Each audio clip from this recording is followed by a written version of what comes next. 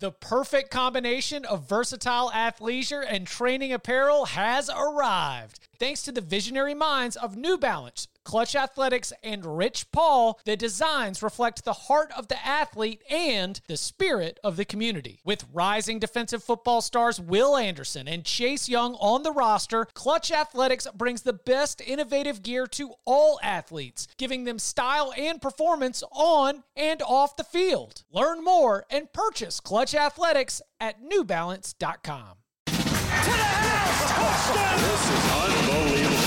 Welcome to the Cover 3 podcast with your hosts, Chip Patterson and Barton Simmons. It's your call for the best college football coverage. From National Signing Day to the National Championship and everything in between, CBS Sports presents the Cover 3 podcast. Welcome back to the Cover 3 podcast here on CBS Sports. That's Barton Simmons. That's Tom Fornelli. I'm Chip Patterson. And we have an NFL draft that's going on tonight. We will be back on Monday with some of our thoughts. We laid them out in our own NFL draft preview, which if you are, if this Friday and you want to get a little, a little after the draft listen, you can go and do that. We'll be back again Monday with our NFL draft thoughts. Today, hitting some headlines and breaking down a little bit further some of the things that we've been writing about, plus some mailbag questions coming up at the end. Barton, Tom, gentlemen, how are we doing? We're doing great, doing fantastic. Can I just say this podcast has been great for me because when I go on the 24/7 Sports message boards, because in the old days, I still am, like, the only thing that people know me as is the person that drops their commits. Like, they just all hate me. I'm just this robot that's there to impart pain and suffering in their fan base by dropping a guy 20 spots. And that's my only purpose in life. And now anytime there's a thread that's 10 pages long about what a terrible person I am and how biased I am and how I'm a homer of the rival program, nowadays there's at least like one or two people will always chime in and they'll say, no, Barton's okay. I listen to Cover 3 podcast. Yes! Like, he's a normal guy. Like, it humanizes me. It has humanized me to the people that listen. And for those people out there that that have my back now all of a sudden in some of these debates, and I'm not just a robot that hates your school, thank you, and thank you for listening. I got a little bit of that. There was I actually brought some good news to the Michigan site recently, just on a guy I was predicting to commit there, and like there was a bunch of people that were like, "Hey, Barton's cool. Like, I like your podcast," and it's pleasant. That's a pleasant reprieve from the old like doom and gloom that most board posters have for me. I mean, I'm going to open myself up now. The typical message board poster is usually not happy with things. Like, they're happy the day that somebody commits for like a couple hours, and then the other 99% of the time they're just mad at the coach or some other team doing something, or a commit who didn't, or a recruit who didn't commit, all that kind of stuff. The only time a person on a message board in college sports is happy is the day somebody commits. That's it. But I think people forget that we're actual people. Like, we are human. We're human beings, and we like music and have favorite movies and have dogs and stuff. We're not just like these take bots that hate your team. So it's sometimes, like, I think it's a nice little, like, they get reminded that, like, oh, these guys are just guys. Yeah, the Cover 3 listeners, we appreciate when you do a good job of, humanizing us to everyone else. Like, if you spend an hour with us twice a week over a long period of time, as we've seen from some of our like fantastic mailbag questions, you get a pretty good sense for us, our likes, our interests, and what's going to make us laugh and what's going to, pique our interest in terms of stuff to talk about. So we appreciate you spreading the good word to everybody else on the message boards. Yeah. It's yes. Keep it coming. Yeah. Speaking of those high school rankings and the message boards, one of the biggest news stories of the week came from former Clemson commit Corey Foreman has decommit. Now, there's some subtext to this in terms of, how this highlights Clemson's own approach to recruiting. There also is the fact that Clemson's still going to be in the running for Corey Foreman. And Corey Foreman, though, also has Ohio State and others among the schools that would be very interested for his commitment. Barton, as the story unfolded, did it get your attention in a way that felt major, even if we were in the normal hum and drum of a late April news cycle? Or do you think that this story, how much do you think that the impact of this story is across college football?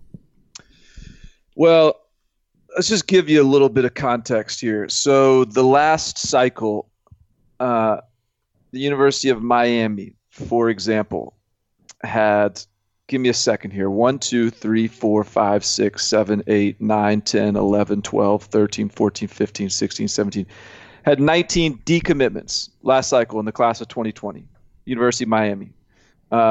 That's probably on the high end, but decommitments take place a lot. Miami, that's not abnormal for Miami to have 19 decommitments. They typically have a few. Clemson hasn't had a decommitment at all since 2016. None. That's right. In 2016, the decommitment was academic related. It was Cordarian Richardson. He ended up at UCF, or was it Texas A&M and then UCF? I can't remember. Either way, it was an academic related decommitment. The last time Clemson had like a purely just a guy backing out of his decision was 2014. That's insane that they're able to have that little turnover in their recruiting classes.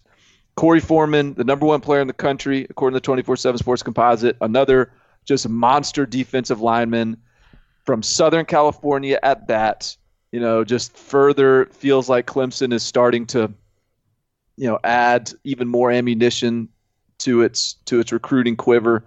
And now he decommits. And I think it says, first of all, it's just like crazy that, anytime Clemson's a decommitment, it's just right.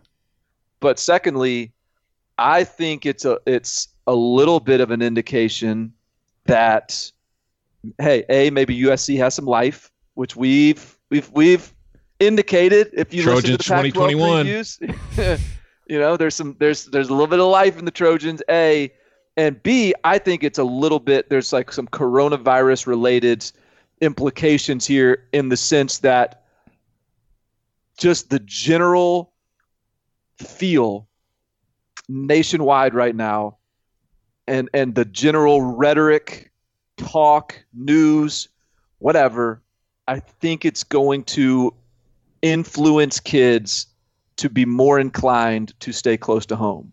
And I've talked about that before in terms of just the way it could influence kids based on like just pure advantages that local schools have, because kids aren't going to have the opportunity to visit as many other places and those sort of things. But I think, and this is not specific to Corey Foreman, this is more of me just adding my own like hunch here, but I just think that this guy's about to go across the country during and we're in the midst of a pandemic. Like I can just see that being like, you know what, Corey, like, why don't you stay home, man? Like, who knows what's going to happen? Let's stick a little closer to the home base. Again, that's my interpretation. That's not sure. Reporting. But it just feels like that could be something we see a little more of. What do you think? Do you think that is something that's nationwide, or do you think that's going to be pretty much across the board, right? That's not going to be specific to any one area, one state, or one region, or one conference that's going to get discriminated against. You're saying that pretty much across the board, that if you're in Florida and you were considering going to Michigan, you might be more likely to go to somewhere in Florida. And if you were in Pennsylvania but looking at going to Stanford, that you might find somewhere closer to home. Like you're talking all across the entire country, right? I think so. And I've discussed, like I said, yes, the bus tours are grounded right now. The official visits aren't taking place. The the opportunity to get on campus. It's not like don't go to away South from Carolina. home. They've got the corona there. Right. No. It's Okay. not like that. Yeah. It's more about so there's all those logistical reasons where it's just harder to get a comfort level at some of these schools. But I'm also thinking about it from a terms of just, hey, I'm sitting home with mama during the coronavirus pandemic, and we're looking at schools, and mama's saying, hey, baby doll, look, who knows what the world's going to look like next June? Let's just you know what? Let's just stick close to home here. I want you to be able to come see me. I want to be able to come see you. There is so much uncertainty in college football right now, and in just general national health, that I don't feel quite as comfortable shipping you off to 1,000 miles away when we can head right down the road. That's just a hypothesis. So what other schools are in the run? Sorry, Tom, go ahead. I was about to ask him a similar question. It's like, based on what you know, Clemson or at USC, where's he going? I mean, first of all, like there's even like, so I don't want him. That USC would be the hunch here. That seems to be where some buzz is right now. I think they've got a little momentum, but with Corey Foreman specifically, Alabama's still in it, LSU still in it, Oregon. Like, so there's like, I could make that whole spiel, and then the Corey Foreman specific situation, he might end up at freaking LSU. Like, so I don't want to position this conversation too specifically around Corey Foreman. I just think it's like an interesting footnote to the macro of what's going on in recruiting. But yeah, I think Corey Foreman, like if I'm a fan of anyone right now, the school that I would be most encouraged by is if I'm a USC fan. What do you think about him as a player?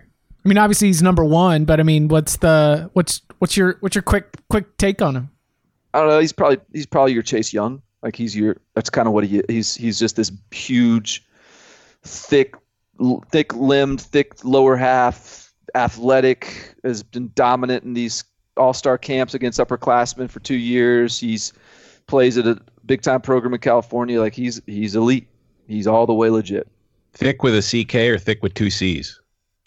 Is the two C's thick? Like, is there specific places I'm supposed to use that? I don't know. I don't know to step out of line here. Two C's is like Christian Wilkins. Yeah, he chomp. Yeah, he's got it. This is more like a pass rusher that is like a tree, like a tree rushing the quarterback, basically. Interesting. So we'll keep our eyes on the Corey Foreman recruitment for sure. Tom Fornelli has a series ongoing at CBSSports.com that you probably caught the first couple editions of, trying to identify the dark horse teams for 2020. And I wanted to, as we kick around some of the teams that you're writing about, but want to start with Texas A&M, because we've not gotten to Texas A&M yet in our breakdowns, where I definitely feel like it has informed some of our conversation about a USC or about a Virginia Tech so far. Texas A&M is the like Groundhog Day dark horse team. Yeah. I feel like every year is the year Texas A&M is going to, this is the year. You know what I mean? Except for last year. No one was saying that last year because of the schedule. Correct. But yes, I hear you. And yeah, that was like when I was trying to identify teams for the series that I'm doing, and it's like, as Texas A&M was one that kept popping up, but there was also in the back of my mind, like, don't do it. It's the same thing every year. Texas A&M, don't let them fool you. But it was just, the closer you look at the situation in College Station going into 2020, assuming, a typical normal college football season, there's a lot to like about Texas A&M. I'm not sitting here, when I call a team a dark horse, I'm not saying they're going to win the division, they're going to win the conference, they're going to go to the playoff. It's just, I'm saying that the ability for that to happen and the chance of that happening is a lot better than, you might be willing to think, just based on recent history or overall history in the long run. Because if we look at A&M, this is Jimbo's third season, okay? And he's really stepped up the recruiting game for the Aggies. That they've had really good classes the last few years, but more so than that, we mentioned last year the one reason everybody kind of wrote them off was because of their schedule. They were playing Clemson, they were playing Alabama, they were playing LSU, they were playing Georgia. It was an impossible schedule, no matter how good you are, to think that Texas A&M was going to get through, only lose one game at most, get to the SEC, maybe go to the playoff. But the schedule this year is a lot kinder. You still have to play LSU and Alabama, and they're both at the end of the season, which is scary. They're in back-to-back weeks at the end of the year. But if you look at Texas A&M's schedule, just based on talent, they open with Abilene Christian. That should be a win. North Texas should be a win. Colorado should be a win. Arkansas should be a win. Their first road game is at Mississippi State. Maybe it's a loss, but it should be a win. Then at home against Fresno. Then I would think they lose on the road against Auburn. I think they would beat South Carolina, and I think they would beat both Ole Miss and Vanderbilt at home. So we're looking at a situation where they could enter the final 2 games of the season at Alabama versus LSU at 9-1. And part of the reasons I think this is Kellen Mond is like the veteran quarterback in the SEC West this year. Joe Burrow's gone. Tua is gone. Bo Nix is only a sophomore.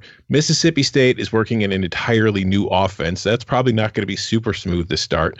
Lane Kiffin is kind of rebooting Ole Miss, and Arkansas is getting a reboot into Sam Pittman. So you look at this team, not only do they have a lot of experience, but they've also got the most experienced quarterback. And while Kellen Mond certainly has his deficiencies, you would hope going into his senior season that he's going to take a slight step forward and improve. And if that happens, you combine that with the kinder schedule, you look at the recruiting classes that they've brought in. This is a team that it's possible, in my mind, to see Texas A&M in the top 10 entering the last month of the season and finding itself in a position where when it's playing Alabama and when it's playing LSU late in the year, there could be a lot on the line in those games, not just divisional. I mean, like playoff berth-wise. So are your dark horse candidates, are you talking about dark horses for the playoffs, or just are you talking about dark horses to have much better seasons than anyone is anticipating? I'm not using the playoff as like this team can get there. I'm using it more of this is a team that is capable of winning its conference, and most people are overlooking it. Yeah. No, I agree wholeheartedly with the A&M thing. Schedule is huge. I think the roster. They're returning. I think they're returning 19 starters, and I bet you. I don't know the number. Let's just say of those 19 starters, I bet 4 plus maybe lose their job to someone else. Mm-hmm. Meaning like that's just they got depth. They've got players that are going to be able to beat out guys with experience. They've got a good roster right now. The question with A&M is quarterback. Yeah. Because sometimes Kellen Mond uncorks a first-round NFL football, and is he going to be that guy more often than not? Nah. You're not buying it, huh? Nah. I think it's so funny. The whole Kellen Mond, Zach Calzada, James Foster, Haynes King, that's sort of their quarterback room right now, King being the freshman. They're all insanely talented, and not a one of them has any consistency about them. So it's just such a boom or bust quarterback room led by the biggest boom or bust quarterback in college football, and Kellen Mond.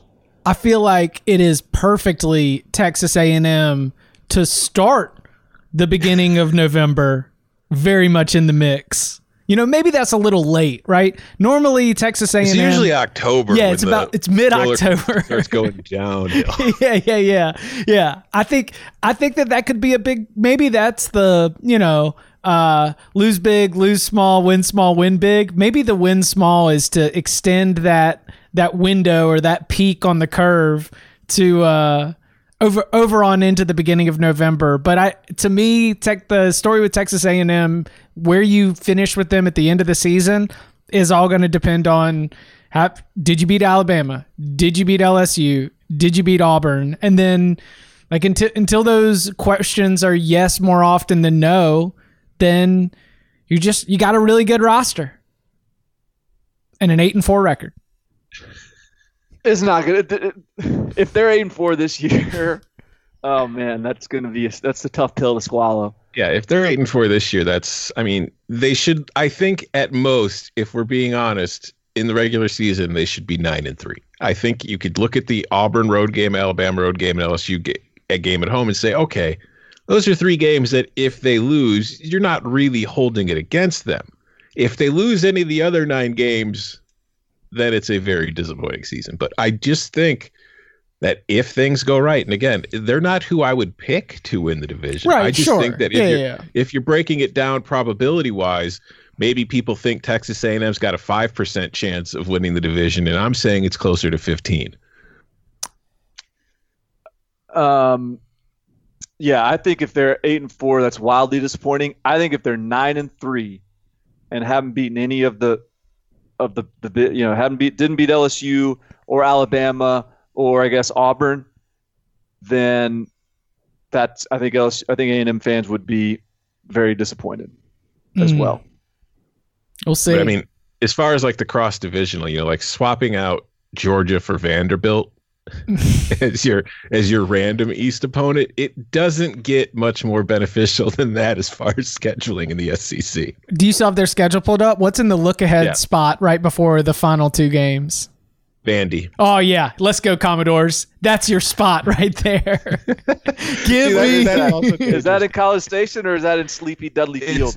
It's in College Station. Okay. Maybe less so. But so I mean, I think right now the 3 of us might be taking Vandy to cover, but since it's in College Station, I don't think they would lose it. It might be a little closer than anybody thinks it should be, though. We'll see. You also you've already written about USC. You've already written about Texas A&M. Have you written about Virginia Tech yet? No, although we have discussed it a little bit. On the Coastal. In our preview and a couple weeks ago. But it's, as I said in the preview of the ACC Coastal, Virginia Tech was a close loss to Virginia away from winning the division last year. They lost that game by 9 despite turning the ball over 4 times. They've got a ton of returning experience, especially on defense. They were so much better as overall as a team with Hendon Hooker at QB once he took over. And their schedule in the ACC is not easy, but it's not like a back-breaking schedule either. So I think that's a team that, in my mind, is very much capable of winning the Coastal. And I know, like we've talked about it too, you guys are on North Carolina. A lot of people are on North Carolina, and I'm just not ready to crown North Carolina as the favorite in that division. I still think it's Virginia Tech. Oh, it's just way more fun to not be a hater right now. Yeah. Local. Yeah, it's yeah. I'm just gonna let myself get sucked up into this North Carolina just total wave. Just take me out to sea. Carolina blue wave. It's so pleasant. It really is, Yeah, it's like a lazy river ride. Yes. Just sitting there with a cooler of beer next to me, drinking in my lazy river, just singing whatever the North Carolina fight song is. Yeah, Mac Brown telling you stories. Yeah, I was gonna say Mac Brown's on the other inner tube going, "Hey, this is fun." Ain't this the light? Ain't this fun? That's the argument for Virginia Tech is I like it because it's fascinating to not. It'd be fascinating and a great thing for Virginia Tech, for Justin Fuente, for everybody there, if this thing goes from like the discomfort of Justin Fuente's not going to Baylor, the discomfort of that moment within that fan base, which is a prideful fan base. To go from that to being in happy spirits again would be a fine example for the growing chapter in football history that says winning can solve a lot of problems. Mm-hmm. So, okay, A&M clearly, Virginia Tech, I get it. So the other, I want to throw out the 3 others that I think are potential like playoff dark horses, and I actually don't even care about spending that much time on them, but I think y'all all agree. Like we've talked about Oklahoma State a little bit. Oklahoma State would be one. USC we talked about, that would be one for me. Once we get into the Big Ten, maybe we can talk about Minnesota as a potential dark horse. Those are 3. Minnesota's one schedule-based that I kind of like, but those are 3 high-end, dark horse, high-ceiling types on the national landscape. So if y'all have any thoughts, feel free. But there's also, I want to throw like 5 other teams at you, because when you talked about talking dark horses here, Mm-hmm. I wanted to come up with a few more that caught my attention, and I'm curious y'all's reactions to these other 5 I came up with. Okay, so what define dark horse before you throw it out, so that we know where you were coming from? Dark horse in the sense of A, could be contender to win their conference, and B, basically just a program that no one is really talking about that could be in the national conversation at a meaningful point in the season. So is that a arbitrary enough definition? Works for me. Yeah, it's like Texas A&M. Very relevant to a point.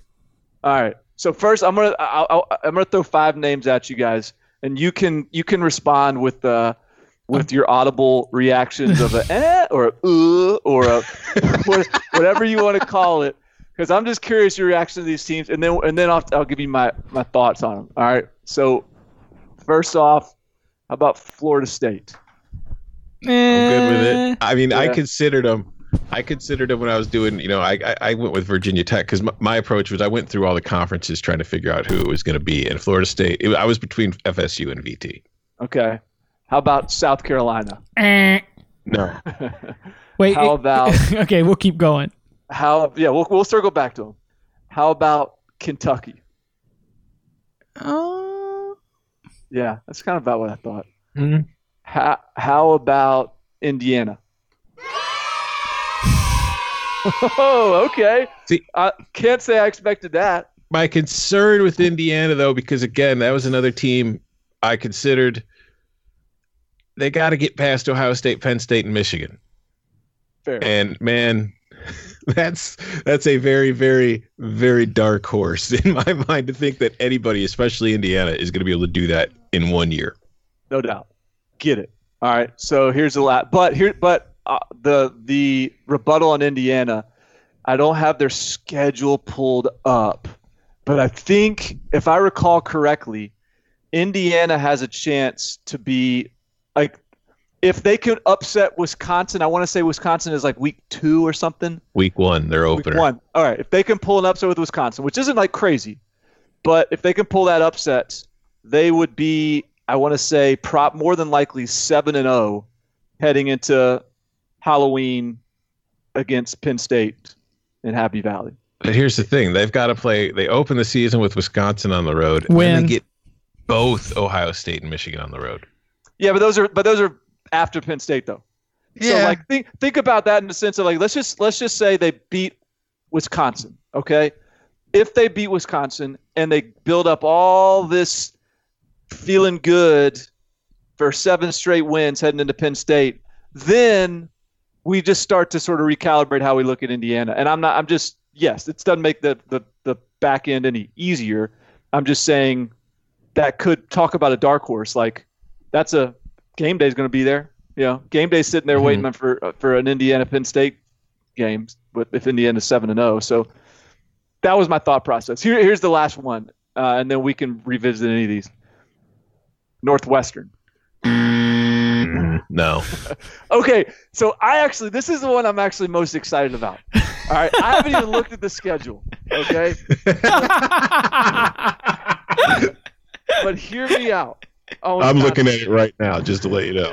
Okay, so yeah, maybe the schedule is a murderer's row, and I'm not thinking about it. But I actually had an off-field guy in the SEC hit me up and just was sort of chatting with me about this and was talking about how basically with all this stuff going on and like the no spring practice and not being around your team and everything, like who are the programs that could actually be able to succeed through this, who could struggle through this the most? And he made the point that the programs with a great culture, with a lot of senior leadership and experience, are going to be able to really thrive in this. Where, I mean, when you think about, let's just say an LSU, who's got no offensive identity, who's got a ton of guys leaving for the NFL draft, who's got has to find a bunch of new leaders in the locker room.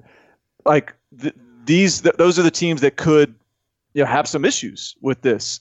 So when you're thinking about just in terms of expectation versus results, look, Northwestern was terrible last year. In fact, the guy I was talking to had mentioned this would be the perfect Mark D'Antonio year, where just the grit and grind of Michigan State, the most disciplined program, is the one that emerges on top. Because they got a bunch of guys that have been playing, and they got some walk-on starting and whatever. So with Northwestern, they have a competent quarterback in Peyton Ramsey, who transferred over from Indiana. They do have a new offensive coordinator, but and so there's that to overcome. But he's a better offensive coordinator than what they had, and they have one of the best coaches in college football. If you're just trusting Pat Fitzgerald to have his team prepared and playing sort of the best it can, and they're looking at Bill Conley's returning production deal. They're like a top 10 team in returning production, or maybe they're top 5. So I'm just presenting it as maybe you buy a little Northwestern stock. I think Northwestern's going to be a lot better than it was last year. I don't think this is a team that's going 1-8 in the Big Ten again. I think they're hoping for 4-5. But look, Northwestern has they've won 10 games. Like when was the last time they won 10 games? Not long ago. They won the Big Ten West. Is gone. And they win, but they have Peyton Ramsey, and they win 10 games with teams you don't understand how they just won 10 games with. So that would not be unprecedented. It's not like they just sort of have these perfect seasons with the roster all comes together and they send a bunch of guys to the league. No, it's the same bunch of boring looking players they usually trot out. They just find ways to win. Is Dan Graziano still there? Yeah. I think he might be 33. As far as I know, Dan Graziano is never leaving. All right, so I want to go back to South Carolina. All right, so South Carolina, here's I don't know that I believe South Carolina. I was just talking to a coach recently who said, watch out for South Carolina because Will Muschamp in his entire coaching career as a head coach, I don't know how many years it is, I don't have his profile pulled up, has never had a decent offensive coordinator. And Mike Bobo is like whatever your opinion of him is, or whatever our opinion of him is, I am under the impression he is highly respected in the coaching circles and is probably going to be Will Muschamp's best offensive coordinator he's ever had.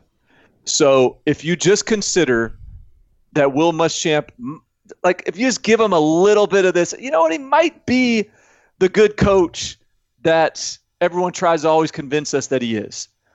And now he's got an offensive coordinator that can move the football a little bit. Then, hey, like maybe you consider South Carolina a better team than maybe expected. I'm not saying I believe in that. I just think it was an interesting point that was brought up to me. Ready for this? Yeah. South Carolina's road schedule in 2020: Kentucky, Florida, Vandy, LSU, Clemson. How many of those games are they winning? Vandy. Let's give them Vandy. Yeah. They could lose the other 4. They could. So now we're already 1-4. They've got Georgia at home, Tennessee at home. I mean, again, they've got the same problem they had last year, which is the problem A&M faced, where they're playing Clemson, LSU, and Georgia. And then you've got to add, Florida in the mix, the Tennessee team that's going to be improved. That is a murderous schedule. I also think that South Carolina, South Carolina's not alone with this with Will Muschamp, because I believe it's going to be a great test for our beloved Georgia Bulldogs too, as we continue to sit and get excited about this wide open Jamie Newman led Todd Monken offense with Matt Luke as the offensive line coach and just sort of spreading it out and modernizing and everything else, is that will they be allowed to cook? Or will Kirby just not be able to help himself and the influence be made? We've seen it where, it took Nick Saban a little while to really fully trust and hand over the reins, or at least, bring himself to a place where he was comfortable with the pace and the style of the offense. And we've seen it with a lot of other defensive coaches before. If Will Muschamp, absolutely lets Mike Bobo move the ball the way he wants to, that's great. But if the defense starts getting tired, I could see Will Muschamp's putting the brake on him, just looking out for his side of the ball. Yeah, but it's not like Mike Bobo is breakneck Kendall tempo. Riles. I mean, I don't think that's what he's bringing. Is like some rip the governor off this thing. We're about to turn it up. I think it's more of like, all right, Mike Bobo knows how to coach in the SEC. He knows that it's about finding ways to win, not seeing how many points you can score. And so I would think that the whole theory behind Mike Bobo finally being a good offensive coordinator is the idea that he's an offensive coordinator that can work with Will Muschamp and find ways to win games. Yeah, I was not saying that specifically for Mike Bobo as tying him to a scheme, because I don't know what Mike Bobo would be tied to. I mean, you lead an offense in the Mountain West as a head coach. I mean, you've sworn off all schemes altogether. You're just playing what ball out there.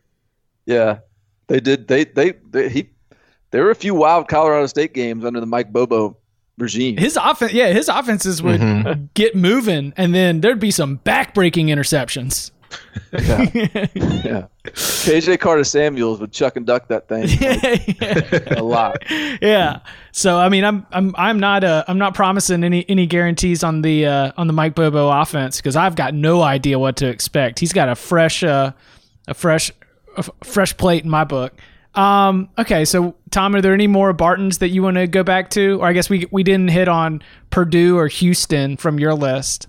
Yeah, I considered Minnesota for mine, but the reason I couldn't do it is because, I mean, they went 11-2 last year. So it's like, can we really consider them a dark horse? I think if you're looking at Minnesota as a dark horse, it's from the perspective of people are probably there's a lot of people who probably think Minnesota was a one-hit wonder. And I think we're very much in agreement on this podcast that I don't think any of us think that. I think we both all three of us expect Minnesota to be a significant team in the Big Ten in 2020. So for my dark horse, I went for Purdue simply because, as I'm a Jeff Brom fan, but if we look at what happened with Purdue last year, they had at least, 3 quarterbacks that had to throw at least 100 passes or play in 5 games. They were devastated by injuries there. Rondale Moore only played in 4 games, so they're without their best player for 2/3 of the season. And if you look at the West, I think Wisconsin is still going to be Wisconsin. Minnesota is still going to be good, but Iowa is replacing a 4-year starter at quarterback, and it's likely to take a small step backwards. I'm going to be surprised if Illinois takes a slight step backwards. Northwestern, we're still kind of in the open. Nebraska, I'm done ever trying to figure out what Nebraska is before season starts at any point. So I just look at Purdue as a team that is completely being overlooked, that I think could, jump up and be a real pain in the butt in the Big Ten West this year. And yeah, finally, my last dark horse was Houston, because, it's easy to write off Houston, but you kind of forget that last year they were essentially tanking. They were kind of losing on purpose, not to gain a draft pick, but Dana was trying to reset everything to get his guys in there. De'Aaron King sat out for the entire season and then transferred.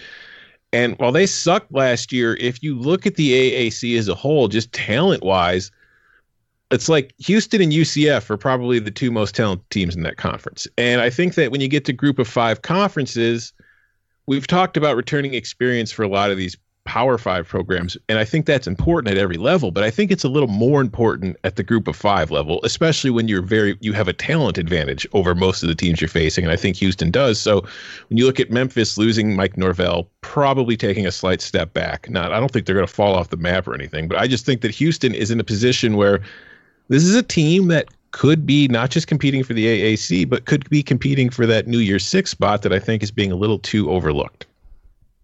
So my only thing about Purdue is I continue to be impressed with the way they've recruited. I continue to be impressed with, they're going to have another This kid named Malik Carr is like they had Rondell Moore, then they had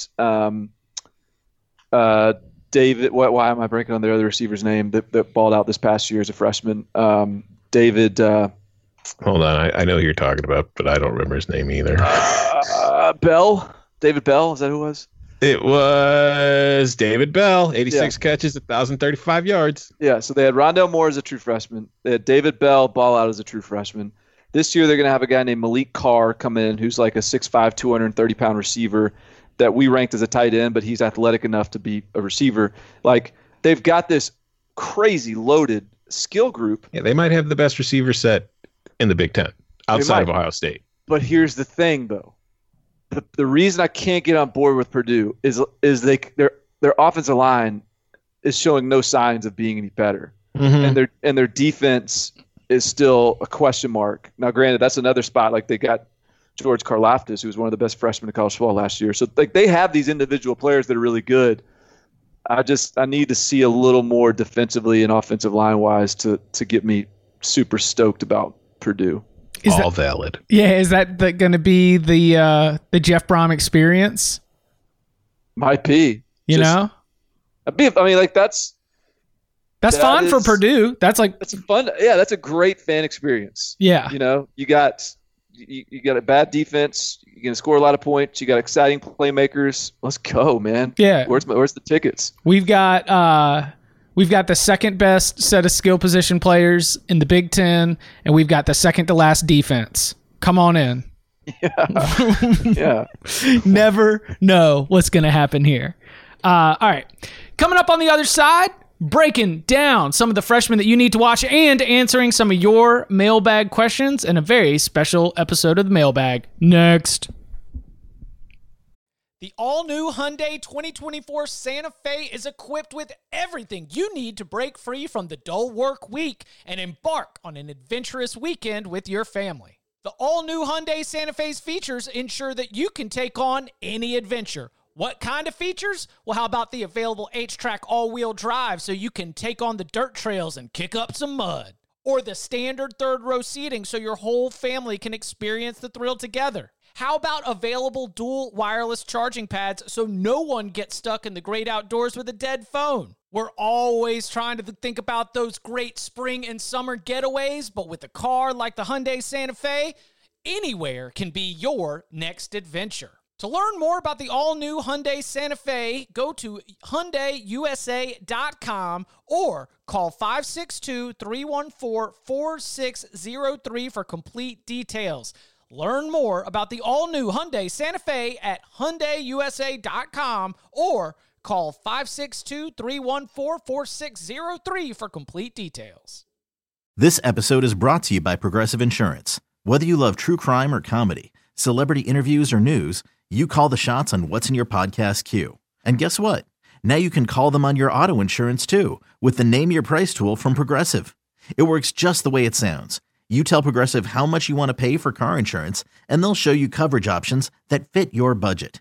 Get your quote today at Progressive.com to join the over 28 million drivers who trust Progressive. Progressive Casualty Insurance Company and Affiliates. Price and coverage match limited by state law. All right, Barton, you were on Impact Freshman duty. It kind of feels like when you get asked to put together these pieces, the thing that always interests me is some of the next questions. And you answer some of these in your piece, so be sure, if you didn't catch it at cbssports.com on the first run, I don't know, Google Barton Simmons Impact Freshman. He's probably written 3 a year, every single year.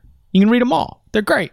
I like to figure out what the next step of what we should expect them to be impact freshmen. What would that impact be?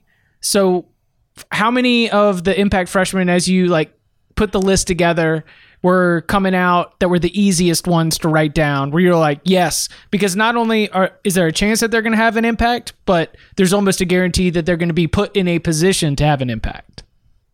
Well, I think the ones that were easiest to put were probably the Clemson guys, because Clemson's defensive line wasn't as good as we were used to it being. And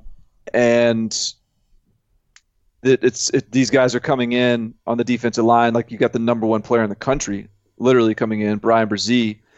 And not only that, but Clemson got 9 practices in before. Like, they basically got a full spring practice session in. And so that's pretty big to be able to get these guys acclimated to things. And so, and secondly, we've gotten some verification, some validation that these guys are flashing. Like, Brian Brzee was a little banged up to start, and he the tail end of spring practice, he started really flash. And then this other kid, Miles Murphy, was like apparently just totally dominant from the start as an edge rusher. And so those guys, I think, will transform the Clemson defense back into sort of what we remember it as 2 years ago. Not to say it wasn't good this past year, but it was good in a totally different way, with almost a totally different scheme.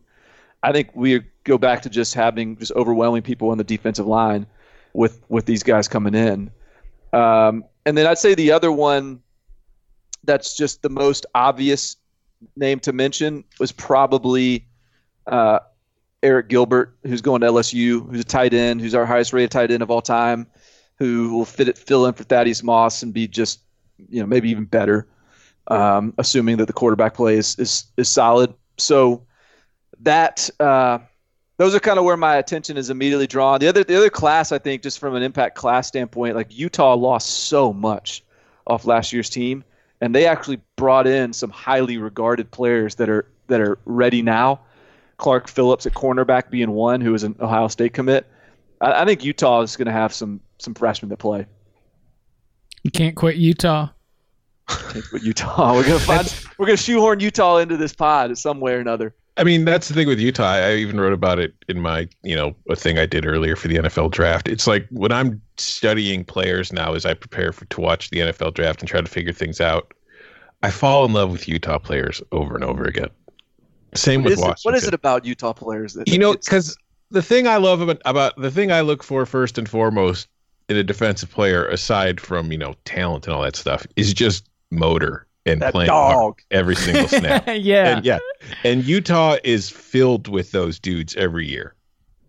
Why is that? Why are like their Mormons philosophy, man? So dang nice, and then you go to Salt Lake City at night, and it's just like a total madhouse. Yeah, no, and you see those guys play, and they're just they're just nasty. Mm-hmm. Yeah, no, I love Utah players on defense. I mean, what about Bijan Robinson though? Do you think he's going to make at Texas, right? Yeah. Yeah, I mean, he's I put him on my list. He was our number one running back in the country. Like, the only reason I actually think probably the most, if I'm just picking fantasy running backs in college football, and we're putting the fantasy draft together for true freshmen, I'd probably go South Carolina alert here, this big South Carolina pod. Marshawn Lloyd, I think, because I suspect he's going to start. Also, the kid at Arizona State, Diamante Trianum, I think he's going to get a heavy workload as a true freshman. Those are two guys that the only reason I hesitate on Bijan Robinson is there's still I don't know if he'll start at Texas. I think he'll be the best back on their roster, but are they ready to toss him in there ahead of Keontae Ingram and the kid that played quarterback in high school, Roschon Johnson? I don't know, but I think I think he is good enough to be a big-time impact freshman for sure. Tom Herman's going to have 3 plays for Bijan Robinson for the Red River game. He may want to have more than 3. Well, I don't know. They're probably going to have to be passing a lot. For the first quarter. He has to get him in there. All right, well, what about Bryce Young? Because you didn't mention Bryce Young there, and I know he was in the piece, and how many do you think that Bryce Young will be the starting quarterback for Alabama? Do you think it will happen before the season starts? How do you imagine his impact on the 2020 Tide? Because you have Mac Jones there, but Bryce Young, I believe we have discussed throughout the Bryce Young sort of saga, not saga, but throughout his recruitment, throughout his commitment, that he is a high-end, higher ceiling player than Mac Jones. What's that Alabama quarterback job look like to you in 2020? Okay, if Bryce Young as the starting quarterback, over-under is 4.5 games, let's say. Like, where would you guys just initially take? Would you take under 4.5 or over 4? Over. I would. I'm a Mac Jones stan. You would take under. Chip, you would take over. Yeah. Okay. See, I mean, yeah, I think there's an avenue for both of these. And bottom line is that Alabama's season starts Southern Cal at neutral site. Then they got Georgia State. Then they got Georgia at home. And then they've got Kent State. I think by the time kickoff for Kent State, we will know whether it's going to hit the over or the under on that number. Because if Mac Jones, never blinks against USC, and if he wins against Georgia, then I don't know how he's probably got it for the rest of the way. But if we see a few, I don't know, cracks in the facade there against USC, even if they win, but there's maybe some shaky moments, I would imagine Bryce would get a couple series just to get his feet wet and see what he can do. I bet there'll be good series. And then, once Georgia comes around, you need your best player out there to get through that defense, like whoever it is. And so I would suspect if Bryce Young comes in and saves the day against Georgia, then that's your starter the rest of the way. But if they don't need him and Max holds him off, then how do you turn away from the guy that beat USC and Georgia 2 of the first 3 games of the year? It's big Kelly Bryant, Trevor Lawrence feels for me, where it's going to start the year with Mac Jones, but we're going to see Bryce Young win that job by the beginning of October. I would expect that too, but again, like after you get through those games, then the October slate is Kent State, Ole Miss, Arkansas, Mississippi State, at Tennessee. So it's like when are they going to need Bryce Young after those first 3 games? I think that we might react one way or another. I mean, I thought that Kelly Bryant showed everybody why he won the starting job in the way he helped out with the Texas A&M game, but that didn't change things that followed, which included him losing the starting job and deciding to leave. So if Mac Jones is a part of the Georgia win, I don't therefore think that he is incapable of losing that job to Bryce Young in the Kent State game or during practice or the week after. The difference for me, though, in that comparison is that Trevor Lawrence, clearly Trevor Lawrence is like, a number 1 NFL pick type of quarterback. I don't think Kelly Bryant was ever good enough as an overall complete package at quarterback. And I think that if you look at the Mac Jones-Bryce Young comparison, I think Mac Jones is good enough as a passer that he's not going to really hinder what Alabama can do on offense. Whereas I think after a time with Kelly Bryant and his inability to really get the ball downfield throwing it, he became a hindrance that was kind of handcuffing what Clemson had the capability of doing on offense. And then it was like, okay, we need to get Trevor Lawrence in there because he's just the best guy for us. I think Bryce Young, based on everything I've been told, is going to be great. It's just I don't think Mac Jones is going to play poorly enough for them to say we have to get him out there. Sometimes, though, you don't lose the job. You just get beat. But it could reflect the same situation we saw a few years ago where Tua was there, but he never took the job from Jalen. It was just at the end of the year in the title game, and they're like, okay, we need the spark. We need the guy who can get us to come back in this game. That's when they turned to Tua. So maybe we would see that late in the year, but I still think Mac Jones is going to be the starter for Alabama. When Jordan, go ahead. If Saban really thinks this is a really good team, I would get there was no spring practice this year. There's no spring game for Bryce Young to come in and just totally win over the entire Alabama fan base. There isn't this pressure to get him in. If Mac Jones is good enough for them to win it all with him, I think Saban will revert back to the old Saban and try to go that route so that he doesn't have to deal with the roster turnover in the quarterback room that it would create to start the true freshman. And so if he doesn't think that Mac Jones is good enough, then I think that's when we see the Kelly Bryant route, where maybe game 4, once no one can transfer anymore, then he switches out. it's going to be halftime. Georgia's going to be up. Maybe not a full 2 touchdowns, maybe just 13 points. Alabama's going to switch those quarterbacks again. The dogs are going to eat them alive. Oh, yeah, that's right. This is a Pro Georgia podcast. Go Dogs. It'll be like a milk bone thrown into a pack of hungry dogs. Oh, man. Let's see.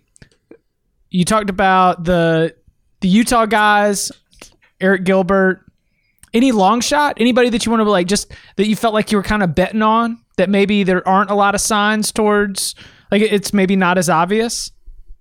Well, in terms of in that piece that I wrote for CBS, probably the guy that is one of the lower profile national names that speaks a little bit to my budding Pitt allegiance that I'm sort of starting to water a little bit. It's kind of my side garden over here. It's about 20 yards away from the Mississippi State well. Right. Is the Pitt side garden? Yes, it's just the circle of life. Like the Mississippi State well is feeding into my Pitt garden, and we're gonna keep this train rolling. Jordan Addison, okay. I love this kid, and he flashed early in like the 3 Pitt spring practices that they did have. I think he's going to be one of the best receivers, I think, out the gate. I also think Jalen Hyatt at Tennessee, like that guy's got elite speed at receiver, something they didn't really have. I'll be curious if he gets in there. And then I'll throw you a few guys that weren't on the list. Davin Vann at NC State, write this name down, defensive lineman. I think he's their next like stud D lineman. Luik Fonji, who is a wide receiver that went to Texas Tech. He's a monster. And then Jonathan Horton at Virginia has been playing football for 1 year. He is a ferocious football player for 1 year in, and he attacks the rim on the basketball court too. So he is a fun watch if you've got a few minutes to just kind of wander around the internet in your quarantine life. Where's he from? He's from Louisiana, so he's got that Louisiana dog in him. He's heading to Virginia, and I don't know if he's a starter right out the gate, but he was a fun find when we dug him up late in the process. Well, Virginia, as we remember, bringing back a lot on defense, so not an immediate need. Right. This was good. It's probably good for him. Yeah. A kid from Baton Rouge ending up in Virginia. Bronco cheating? Is that what you're saying? No, I'm just saying. I mean, that's clearly LSU probably had a bunch of other guys that they liked, but it's surprising. You'd think like a 4-star out of Baton Rouge is not going to end up in Virginia. You know what I'm saying? Yeah.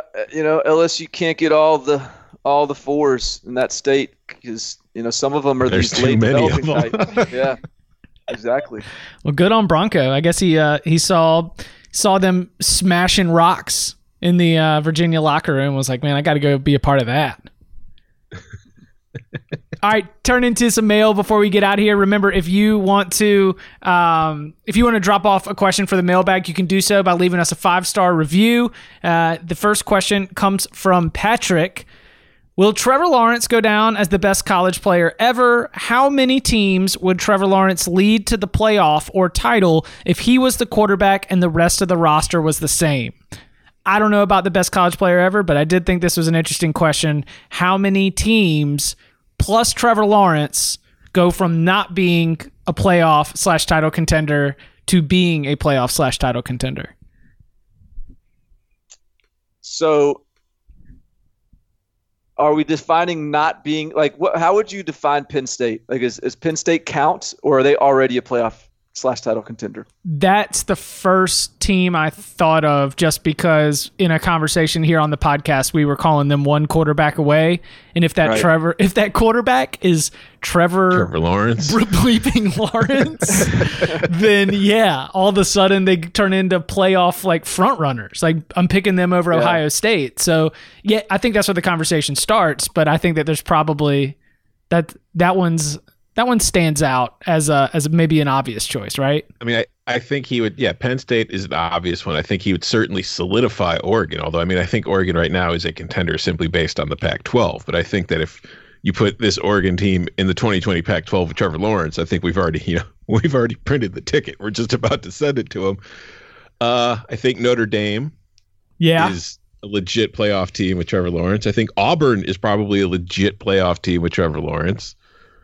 I mean, again, yeah, it really depends on whether you consider teams to be playoff teams or not. Because, like, do you consider Florida a contender? I mean, I think they're in a similar boat to Penn State. Yeah. And then I guess, I mean, Georgia, I think for sure, but I already consider Georgia to be one, of course. Obviously.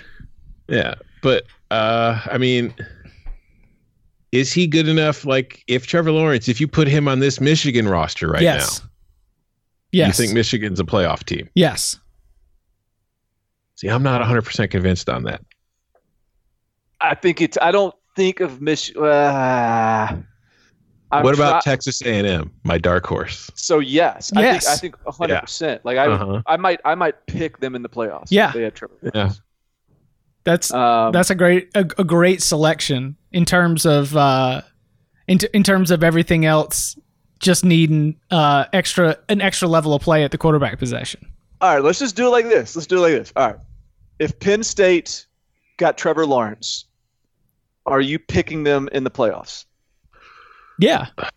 It greatly increases their odds. I still don't know if I'm putting them over Ohio State, though. Okay. If Texas A&M gets them, are you picking them in the playoffs? Yeah. I probably am. If Florida had Trevor Lawrence, are you picking them in the playoffs? Yeah, maybe. I mean, Jesus. I tell you, you know what? I think the answer is yes. I think the answer is yes. I do, but for some reason I'm hesitant to say it. Well, here's the thing with Florida. If Florida has Trevor Lawrence, I don't think I'm picking them in the playoffs. However, if Florida has Justin Fields, I think I'm picking them in the playoffs because of coach just quarterback. Because match. Yeah. It feels like a cleaner match. While Jimbo with big arm Trevor Lawrence and his popcorn muscles, that's tasty. Exactly. So Michigan, yes, with Trevor Lawrence, you're picking them in the playoffs to win the playoffs. No, to get in the playoffs. Yeah, I'll pick. I think Michigan with Trevor Lawrence, I would pick to win the Big Ten. Because Ohio State still has Justin Fields. I know. Yeah, I still think I'm going Ohio State's way because of that. Because I still think that overall, talent-wise, rest of the roster, Trevor Lawrence certainly evens the playing field at QB, but I still think Ohio State's better just about everywhere else on the roster. I think that I've seen Michigan fall close or be so close on the thinnest of margins throughout the Jim Harbaugh era that the plus value of Trevor Lawrence would bring whatever intangibles and magic winning that needs to happen to take them over the top. I mean, they've had okay play at the quarterback position pretty much the entire time with an extra special quarterback. I think that that's enough for Michigan to get over the hump. I don't hate that. I think that's an interesting one for sure. LSU. Yeah. Oh yeah. Yeah. I would agree. Repeating. Yeah. yeah. LSU with Trevor Lawrence as run it back. All right. Now, how about Notre Dame? Yes. I'm with you there. Okay. Now we're going to start to get into some tougher ones here. How about? I actually kind of love thinking about this one. How about Auburn? You think Trevor Lawrence is running a lot against Ohio State? Wait till Gus gets his hands on it. No, we don't want you throwing the ball, Trevor. We're going to use you as a running back. Now, Auburn's defense, they bring back Big Cat Bryant, but I feel like, they've recruited well, but if we're just picking for 2020, I might say no, even with Trevor Lawrence. But I think I would say no. I think that if it was an answer in the abstract, I would be more inclined to say yes, but no, I think the answer is no. I agree. Yes. Wow. Interesting. I still don't have confidence in Gus Malzahn with a passing quarterback. I just don't. All right. How about Oregon? Yes. Yeah. Who in the Pac-12 can challenge Oregon with Trevor Lawrence? Yeah. All right, agreed. Okay, now we're getting even more interesting here. What about Wisconsin? Oh, no. No, wait, yeah. I kind of like it. They're definitely winning the West, so they're Like, definitely I actually, Big Ten title. I'm sort of very on board with that. More so than some of these others. It's a similar situation to what I had with Michigan, though. It's like, okay, so now they're facing Ohio State in the title game. Do I think Wisconsin with Trevor Lawrence is beating Ohio State? No. Yeah, Wisconsin with Russell made it to the Rose Bowl, but fell short of. Did they win the Big Ten championship that year? Yes. Yeah. I feel like Trevor Lawrence, Wisconsin plays in the Rose Bowl, but it's a year that the Rose Bowl isn't in the playoffs. Ohio State's still in the playoffs. Mm-hmm. All right. What about Texas? Well, see, I didn't even consider Texas because they've, like they already have a quarterback. That's what makes it an interesting question. Yeah. No. So all right. Well, then if you're saying no with Trevor, then you're pretty. I would assume you're pretty adamant that there's still a no with Sam too, huh? Yeah. I'm about to light Chip's mentions on fire. I just want to recap. Texas A&M with Trevor Lawrence is going to play. Texas with Trevor Lawrence, no. So Chip _ Patterson, let him know what you think. All right, I'm gonna go here. I'm not sure that Texas is going to trade Sam Ehlinger for Trevor Lawrence. Yeah. Oh, come on. No, listen. How could you do that? He's the iconic Texas quarterback.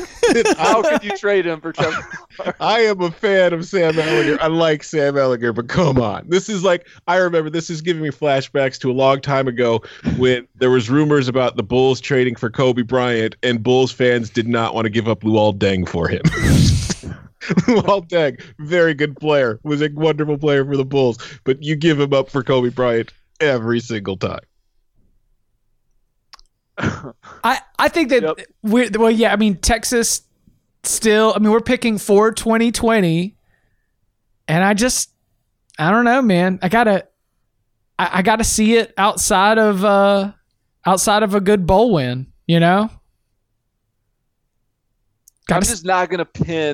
I'm not gonna pin Texas their lack of reaching their ceiling on Sam Ehlinger. Not gonna do it to my boy. But I think he very much raises the floor.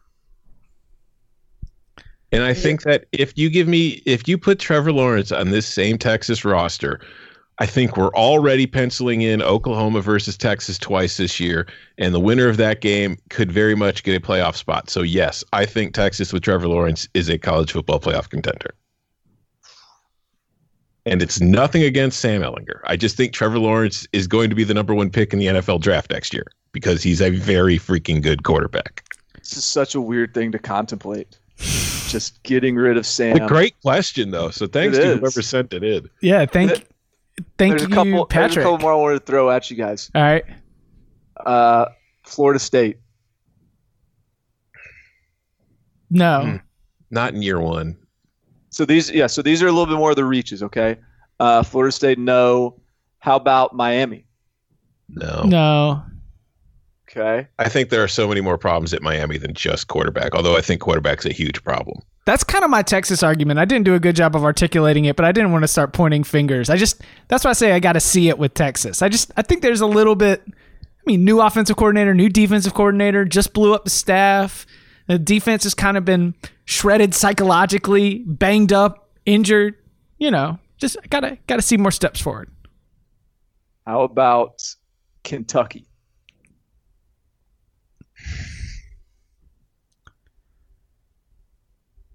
That would be very very like 1990s, early 2000s, not old world college football, but like late old world college football, where there was one superstar quarterback that with a bunch of other pretty good guys can turn Kentucky into an awesome team. I think, and Kentucky fans won't want to hear this, but I think that scenario kind of reminds me of Louisville with Lamar Jackson. They've got a great quarterback that's going to be able to capable of winning them a lot of games and keeping them in games against the elite, but is still not enough on his own to get them past the elite. Hey, Louisville tied Clemson for the division title. It's just they lost that game to Clemson and dropped a few other games. That was a little disappointing. But Lamar Jackson did have like 18 wins in 2 years. Yeah. I just think it would be very interesting. I think Eddie Grant's a pretty dang good offensive coordinator. I think it would be pretty and Stoops is going to have a pretty good defense. I just think that would be very interesting to see what they could accomplish with a quarterback that scares teams. That could be fun. I got 3 more. You saying that Lynn Bowden didn't scare teams? No, he terrified some. He terrified teams. He did. That's in a completely different dimension. Right. True. Tennessee. Oh, I think that we would all be forced to take Tennessee a lot more seriously going into 2020, although I don't know if I'm ready to bump them up to title contender, but I do think that it's not far out of the picture. Yeah, I think that's probably a no for me. Yeah, no. All right, I got 2 more. Iowa. Again, I think it's a lot like Wisconsin, where you put Trevor Lawrence in Iowa, that is suddenly a team that could win the West and is probably the favorite in the West, but I'm still not letting it get past Ohio State. I think I would put I guess they got to beat Ohio State still. That's tough. But I'd have some pretty good temptations. They got one of the best defensive coordinators in the country. They're always going to be good on defense. Their offensive line is going to be solid next year. Their receiver group is actually pretty stacked next year. Mm-hmm. And they have maybe their best running back they've had in a while coming back. With a quarterback, that could be your dark horse. Okay. Would they take the reins off, though? Yeah, I was going to say, we've seen what a top NFL draft talent, what an alleged top NFL draft talent has done at Iowa. Nate Stanley, is that the alleged player in question? Wasn't this going to be the night that Nate Stanley hears his name called in the first round of the NFL draft? So are you saying that Iowa is going to ruin Trevor? Is that more likely than Trevor transforming Iowa? I think Iowa ruining Trevor. I don't think ruining him. Yeah, I don't think ruining, but his score goes down. There's like a plus minus as you move him from team to team, and it's a minus at Iowa. Maybe he pulls Iowa up a little bit as Iowa pulls him down a little bit. Yeah. They're not going to win the national championship, but he'll definitely get them to the Big Ten championship game. I will say for Nate Stanley, coming to his defense, he finished pretty high in my rankings this year with the formula rankings, and he was very good in 3rd and long and red zone situations. That's very good, but also your rankings reward consistency over time, and Nate Stanley was one of those players that was really, really good to get on all of our radar really early and then never quite take that next step. The consistency in his numbers from season to season as I was doing this was like, they were like the same numbers. You thought it was you thought it was a typo. I had to double check. I wasn't just recording the same season over and over. He went 59.3% to 59.4%. That's the power of big hands. It's just a big-handed guy, 59% passer. The last one for me is TCU. No. I guess not. I mean, do you mean Kansas State?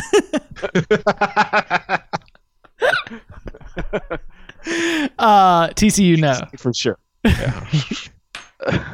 Yeah. I'm with you. Yeah. Probably not.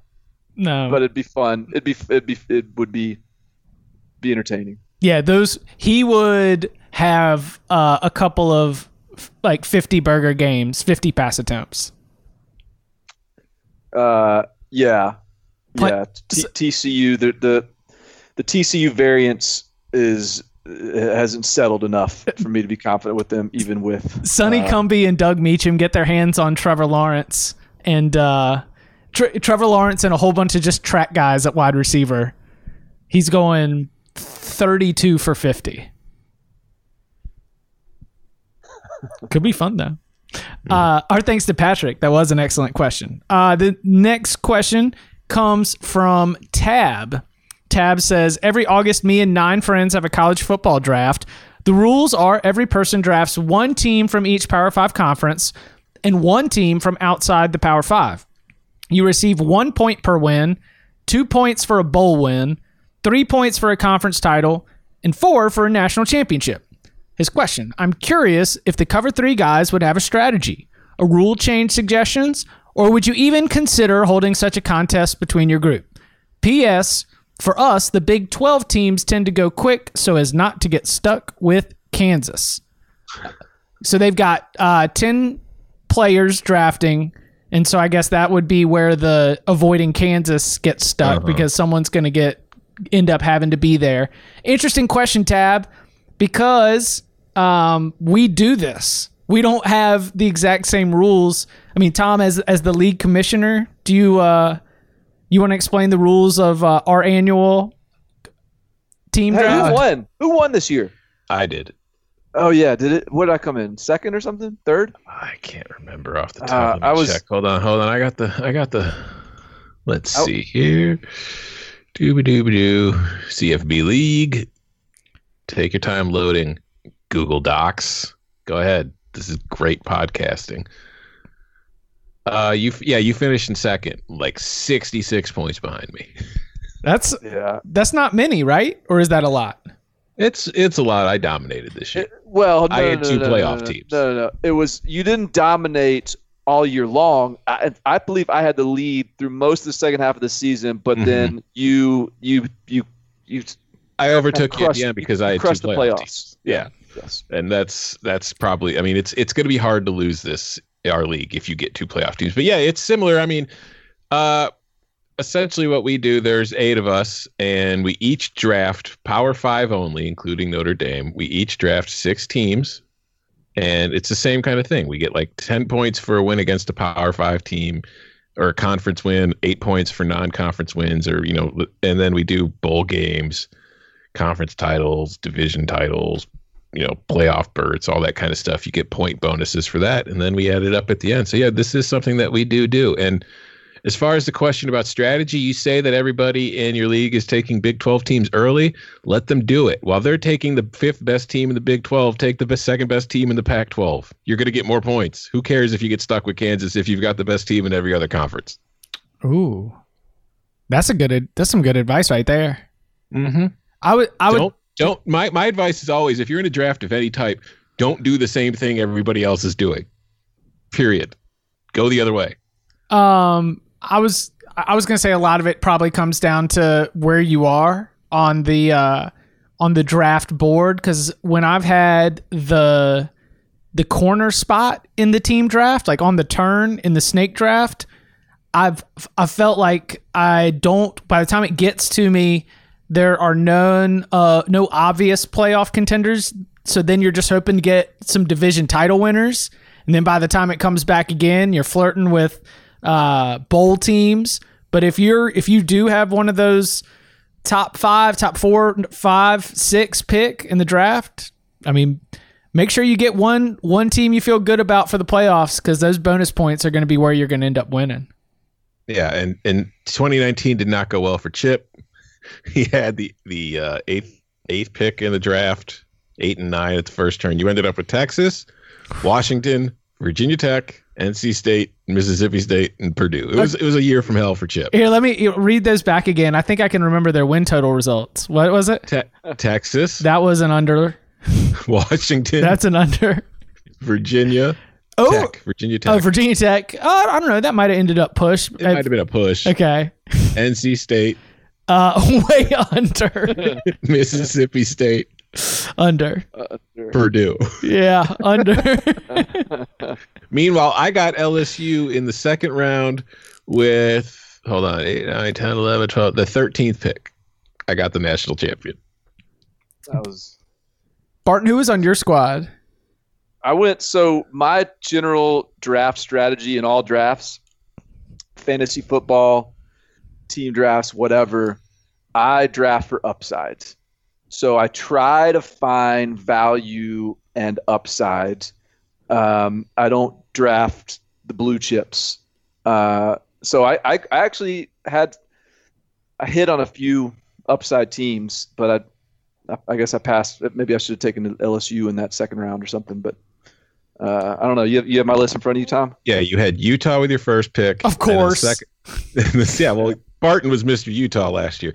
In the second round, you took Iowa State. In the third round, you got a hell of a lot of value out of Virginia. In the fourth round, you got even more value out of Minnesota. Then you got Baylor with your fifth round pick, and then UCLA didn't do anything, but it was your last pick. If you're just trying to get a bowl game out of your last pick, that's all you're hoping. Man, it would have been nice if Baylor could have snuck in to the Big 12 championship or won the Big 12 championship. But other than that, I can't hate that for having the second to last pick of the draft. Yeah, between Baylor and Iowa State, you were going for a value Big 12 championship game contender, and you hit it with Baylor. Right. And this is so I did a draft on the Barton Bud pod with the co-host. What? Never heard of it. Don't talk about it. What? So we did a draft we snake draft with two people, college ball playoffs, like whoever has the most in the college ball playoffs. And I want to say with like my fourth and fifth pick or something, I took Texas and Oklahoma State. Just that's an example of like me being like, I don't think Texas or Oklahoma State are going to make the playoffs, but I think with Oklahoma off the board, like I like the odds, the path of sort of saying I'm going to take the field and calling the field Texas and Oklahoma State for the Big 12. Like those are the sort of strategic moves that I try to make in those sort of drafts. Yeah. Don't take NC State before they go 1-7 in conference play. With your fourth round pick. With my fourth round pick. I should have gone super homer and just taken North Carolina. It would have paid off better. You should have. North Carolina, undrafted by anybody in our league last year. Well, it's all right. I'm all swept up in the lazy river of Sam Howell and Mac Brown. I'll be taking them in the first round next year. Hell yeah. All right, gents, this has been fun. You can follow him on Twitter at Barton Simmons. You can follow him at Tom Fornelli. You can follow me at Chip_Patterson. We will be back on Monday with notes from the NFL draft and starting to do our spring gleaning in the Big Ten. Gentlemen, thank you very much. You.